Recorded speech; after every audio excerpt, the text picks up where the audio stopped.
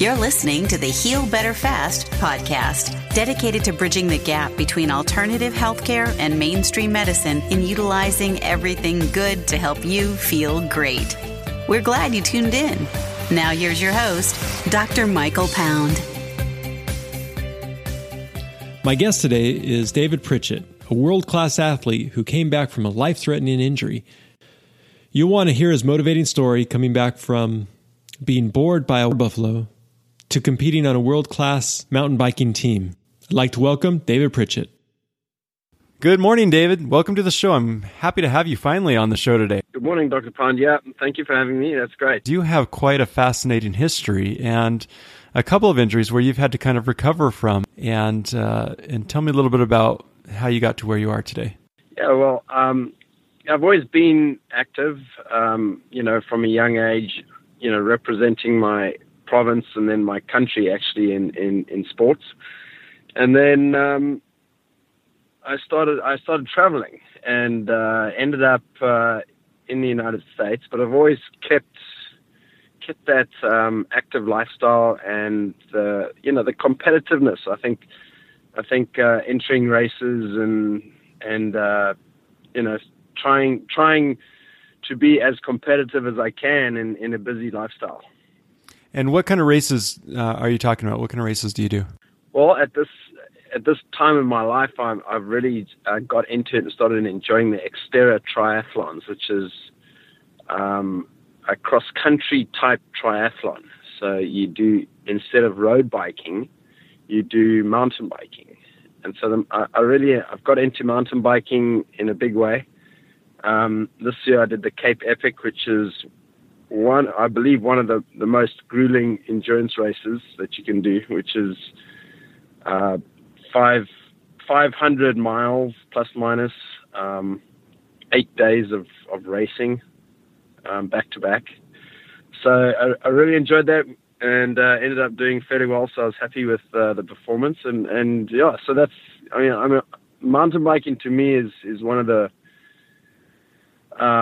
sports I really enjoy, aside from running, and I do enjoy swimming as well. So the exterior triathlons really is where I've ended up. Excellent. And before you got to that point, you had a couple of, I won't say setbacks, but speed bumps, I guess, if you will. And even before that, tell us a little bit about injury history and kind of how you've overcome those.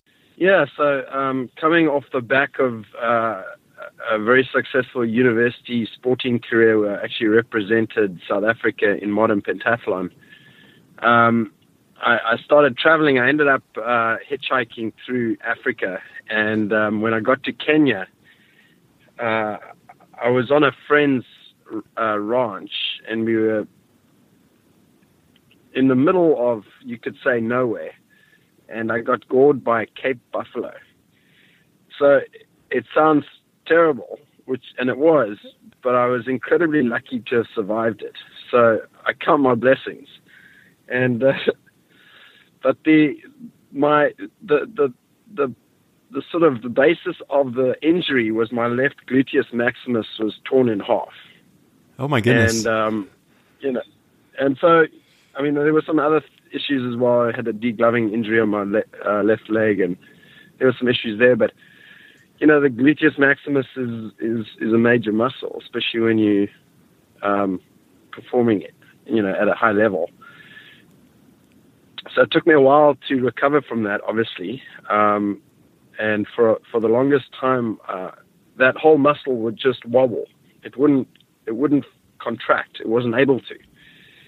And so, in my recovery, there was obviously, physical therapy and a lot of healing. And then what I found is when I was able to start running, sort of 6 months later, I was able to start running again. But what I found was that muscle wasn't firing properly. It wasn't contracting. There's a lot of scar tissue there, obviously. So the challenge was to get that muscle, the muscle fibers aligning with each other, and the nerve endings to start firing, and the muscle to start working when I needed to. So it was a challenge. And the doctor that performed the surgery told me that I was probably not going to really walk as well as I once did, and so it was a real challenge for me mentally as well. But I got through it, and we started working on it, and I've traveled a lot through the United States and the world actually since that episode, and I've always looked for and sought out someone that could really dig in and help me. And that's been another challenge, right? You go around the world and you try and you look for people that are in the profession of fixing and helping athletes, and it's a tough thing to do. And I've ended up in Brentwood here, and I found you guys, and it's been a blessing, really. So when you're talking about digging in deep, tell me a little bit about the therapy that really helps you heal the best. Yeah, so I've done everything from light therapy to deep tissue cross friction, and then the injury itself is it's become almost secondary to everything else that's happened and all the other muscles that compensate, right? And so, the Graston helped a lot, obviously. Graston helps, everything else around it, as well as the main problem. And then active release therapy has been a huge benefit to me. And then just keeping my hips stretched and open. Those things I think really have helped me. The other thing that I've learned in all my sessions on a physio table is how to mentally be able to release a muscle when someone is working on it.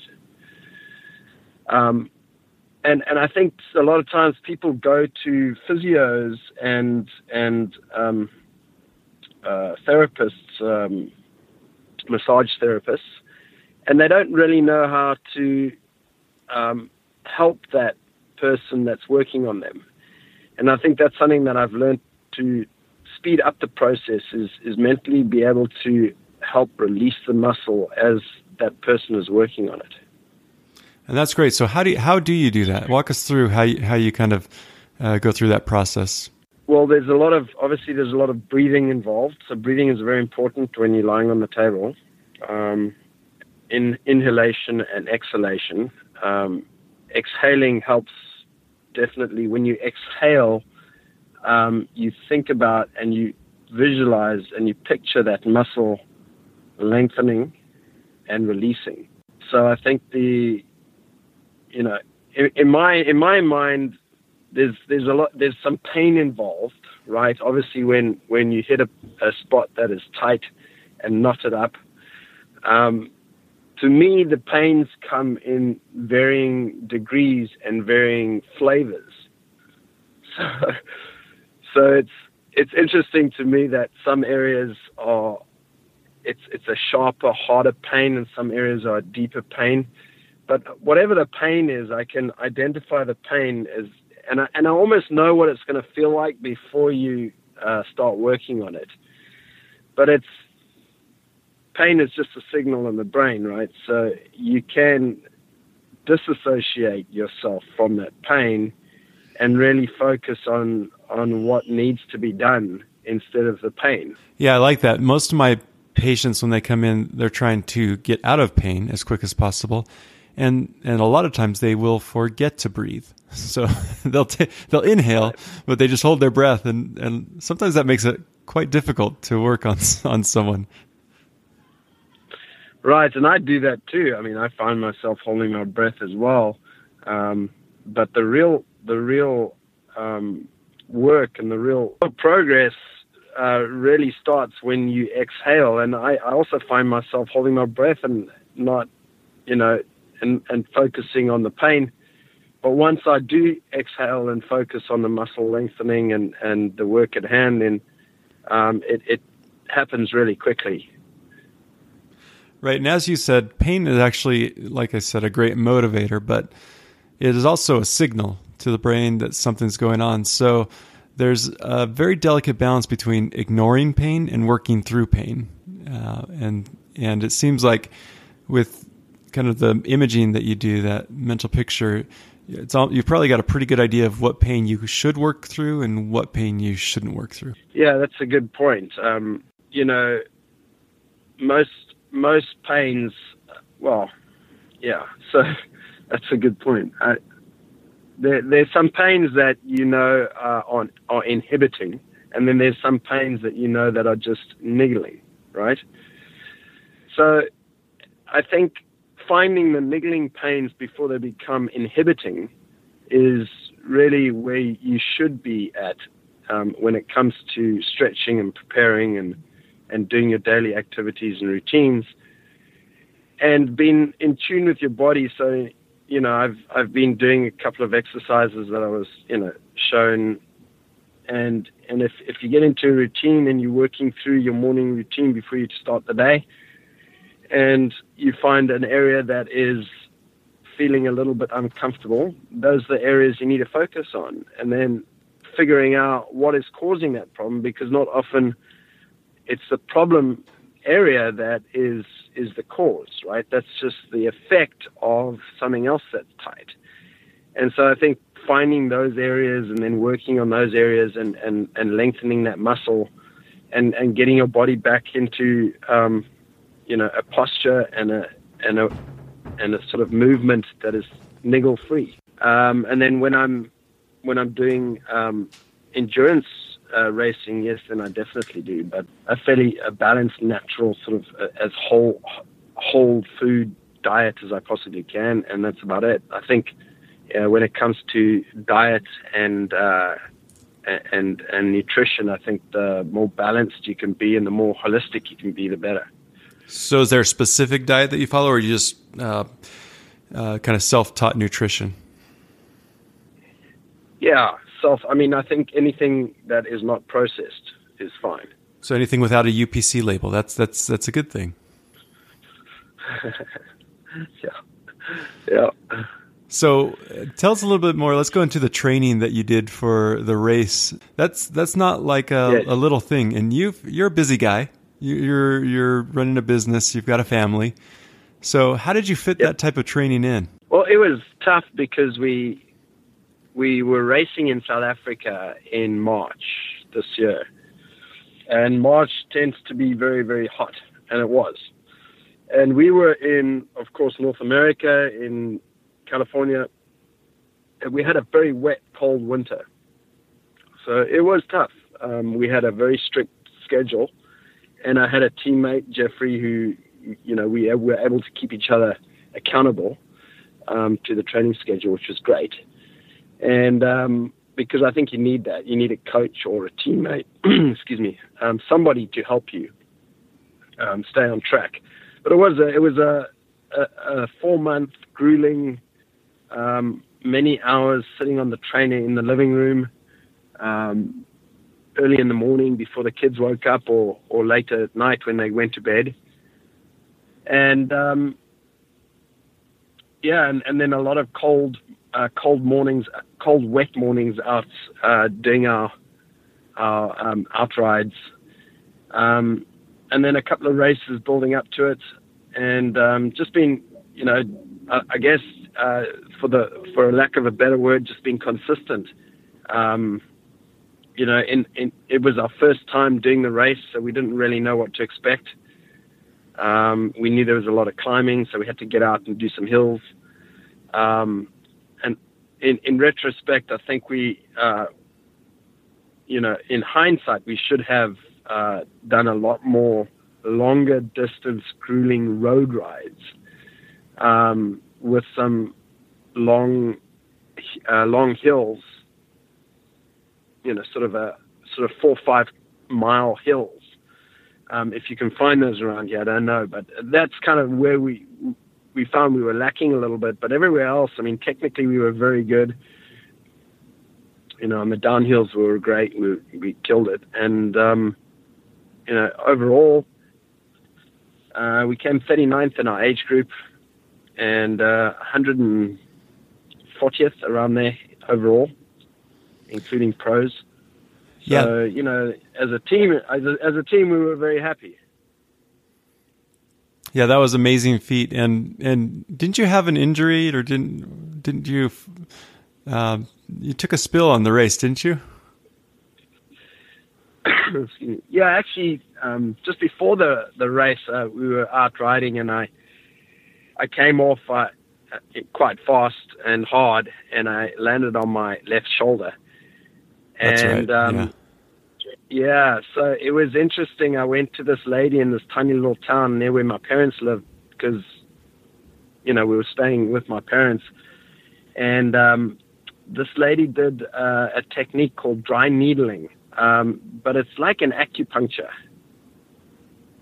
which is legal. But dry needling is, I think it's performed either by, it's not a specialized acupuncturist, right? But it really helped release the area that was tight and inflamed, and that was able, and then some taping and etc. was able to get me in a very short period of time ready to start the race. And it bothered me for the first couple of days, but after that I was fine. Now, what type of taping did they use? Was it just kind of sports taping, or was it the kinesio tape? It was kinesio tape, yeah. Yeah, that's pretty close. Essentially what it is it's got some stretch fibers built into it. And so when you lay the tape on, it's a cotton woven tape with some glue and some elasticity. And essentially what it does is it puts tension on the skin, lifts it up a little bit, and takes pressure off the muscle. And so the muscle can glide and move a little bit easier. And a lot of people, like you just mentioned, they're very familiar with how to tape or what the tape uses are, but they really don't know what it does. All they know is that it makes it feel better and makes them perform better. Right. Well, that was a good explanation. Thank you. But it's a good modality, yeah. And the other one that you also came to my practice asking for in the beginning, which a lot of people don't ask me for, is the low light laser therapy. So we kind of brushed over that in the beginning. But you've had some experience with that before you even met me, correct? Correct, yeah. So my father's a veterinarian, and he's been using photozo light therapy on animals for a very long time. And obviously over the years it's got better and better, and they've sort of perfected the equipment. But I have, and I'm not sure if I should be saying this, but I have some horse phototherapy lights, which are rather large and quite powerful. And I found that that's really helped, help me heal in areas where it's difficult to get to, and also some larger muscles. And so what I understand about the photo light therapy is that it activates and stimulates the mitochondria in the cell, and that stimulates blood flow and also the healing process. And I found it to really tremendously help me. I think, sometimes I think, what would I do without this machine, right? Yeah, that's pretty. Because it's literally plug and play. Yeah, pretty key. People underestimate the power of that's energy, and essentially what it is deep heating energy that speeds up ATP production and cellular turnover. And so it's huge into producing energy into our cells and helping damaged cells repair themselves. Right. It's quite interesting. And, I know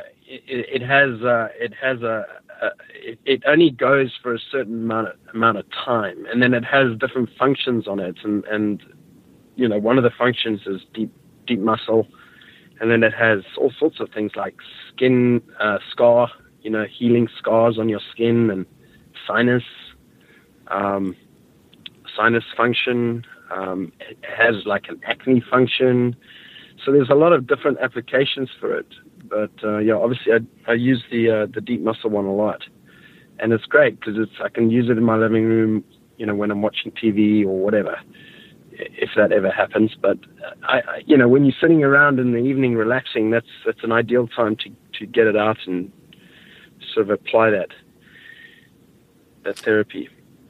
So if we had an athlete who was listening and they're trying to they're maybe hitting a roadblock, they're training for a major event, and maybe they have an injury, what's one piece of advice you would give them just to basically heal better fast? Yeah, I mean, always the injury itself is caused typically by another area in the body that's linked to it, because it's all linked, right? Your whole muscular structure is all linked, and so if it's a bad injury, you really need to get help and come in and go see a professional, because that's the fastest way, and often we don't know what the cause is, and to try and fix the problem without fixing the cause is futile. You're wasting your time. You're not going to get better. But go and see a professional that can really isolate the problem. And I've sprained fingers, and I've done all sorts of things, crashing on mountain bikes, etc. And really, you could have a problem for weeks and weeks if you don't go and see somebody about it, or you can go and see somebody about it and get it fixed literally that day. And then, if it's a bad injury, rest, ice, compression, elevation, or whatever, right? The thing is, and what I've learned is, if you can get away with continuing to move and continuing to work that area, which, by the way, only comes if you go and see someone professionally to be able to do that without damaging yourself further, and getting the go-ahead. Someone that sees patients all the time, every day, and that can sort of advise you better. But I know you always tell us, or tell me at least, keep doing what you're doing. Don't stop, because when you stop, things tighten up and seize up. And it takes, the process is longer. You want to keep the blood going. You want to keep the movement. You don't want the joints to stop moving. Yeah, I appreciate you bringing that up, because that's kind of what I would say. Yeah, a lot of people will go straight to RICE, rest, ice, compression, elevation, and you sound like you kind of have and David and I didn't talk about this before the interview, but you sound kind of like have a theory close to what I do, which is the try and keep it moving, keep blood flow, definitely manage the swelling, but really try and keep things moving so they can heal better fast. In fact, the guy who came up with the acronym RICE later said, you know what? After some research, we found out that maybe rest and ice right in the beginning isn't the best thing for an injury. And in fact, it does delay the healing process. But as we all know, there's different degrees of injuries. And again, you and I didn't talk about this before, but the fact that you get it properly diagnosed or properly addressed in the beginning, and the road to recovery is a lot quicker. Absolutely, 100%. And sometimes, if you can manage the swelling, because the swelling is really what's going to stop you from moving, right? If you can manage the swelling, a lot of times heat is better than ice, right? Because it increases blood flow. I mean, I think ice has its place if you can cool it down and then heat it up, and it acts as a mechanical pump. I think that's a technique that I've used before, especially on ankles and things like that. If you can cool it and then heat it, that contraction and expansion acts as a mechanical pump, and it increases sort of blood flow. I don't know if you've used that at all. Oh yeah, a simple thing, that people can do at home a lot of times is when, maybe they have neck pain or back pain, is you get into the shower and you turn the water as hot as you can stand it without burning yourself or scalding yourself. And then you just turn it on to as cold as you can take it, and you just turn it all the way cold. And just that contrast therapy in the shower, which is something anyone can do at home, will get the body into stimulate a little bit of a fight or flight, but just really start pumping some things in and out to help expand and contract, vasodilate, vasoconstrict, allow the blood flow to the area, and a lot of times overcome just mild tension, mild sprain, strain type injuries. Right. That's a good idea. But that requires a lot of discomfort, Yeah. and I've tried it after running. It can be a little unnerving. It's not exactly fun to do. Right. Yeah. The other thing I wanted to mention is, often if I stop exercising, all my my pains and my problem areas get accentuated, and it becomes a lot more difficult to work through the pain to get me back on track. Whereas if I keep exercising and keep moving, I find that those areas that are a problem, I can work through them a lot quicker, and it becomes a lot easier to sort of manage that area. But if I just get caught up in work and don't go and run or don't go and ride my bike, it becomes an issue, and the pain becomes too much in a way for me to really deal with. So I just wanted to mention that, because I know you always tell us to keep going, keep getting out there, keep doing what you're doing, and keep moving. And I want to tell you that that's probably some of the best advice you can give someone.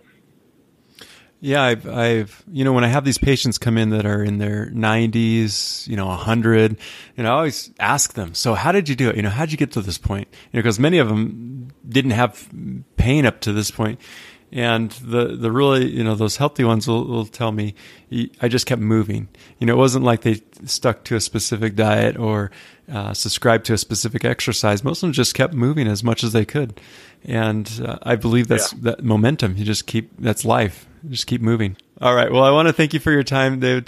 Thanks for taking the time to spend with us here on the show. This has been a great interview, and I look forward to seeing you in the clinic. Very cool, Dr. Palm. Thank you very much. Appreciate all the work you guys do, and thank you.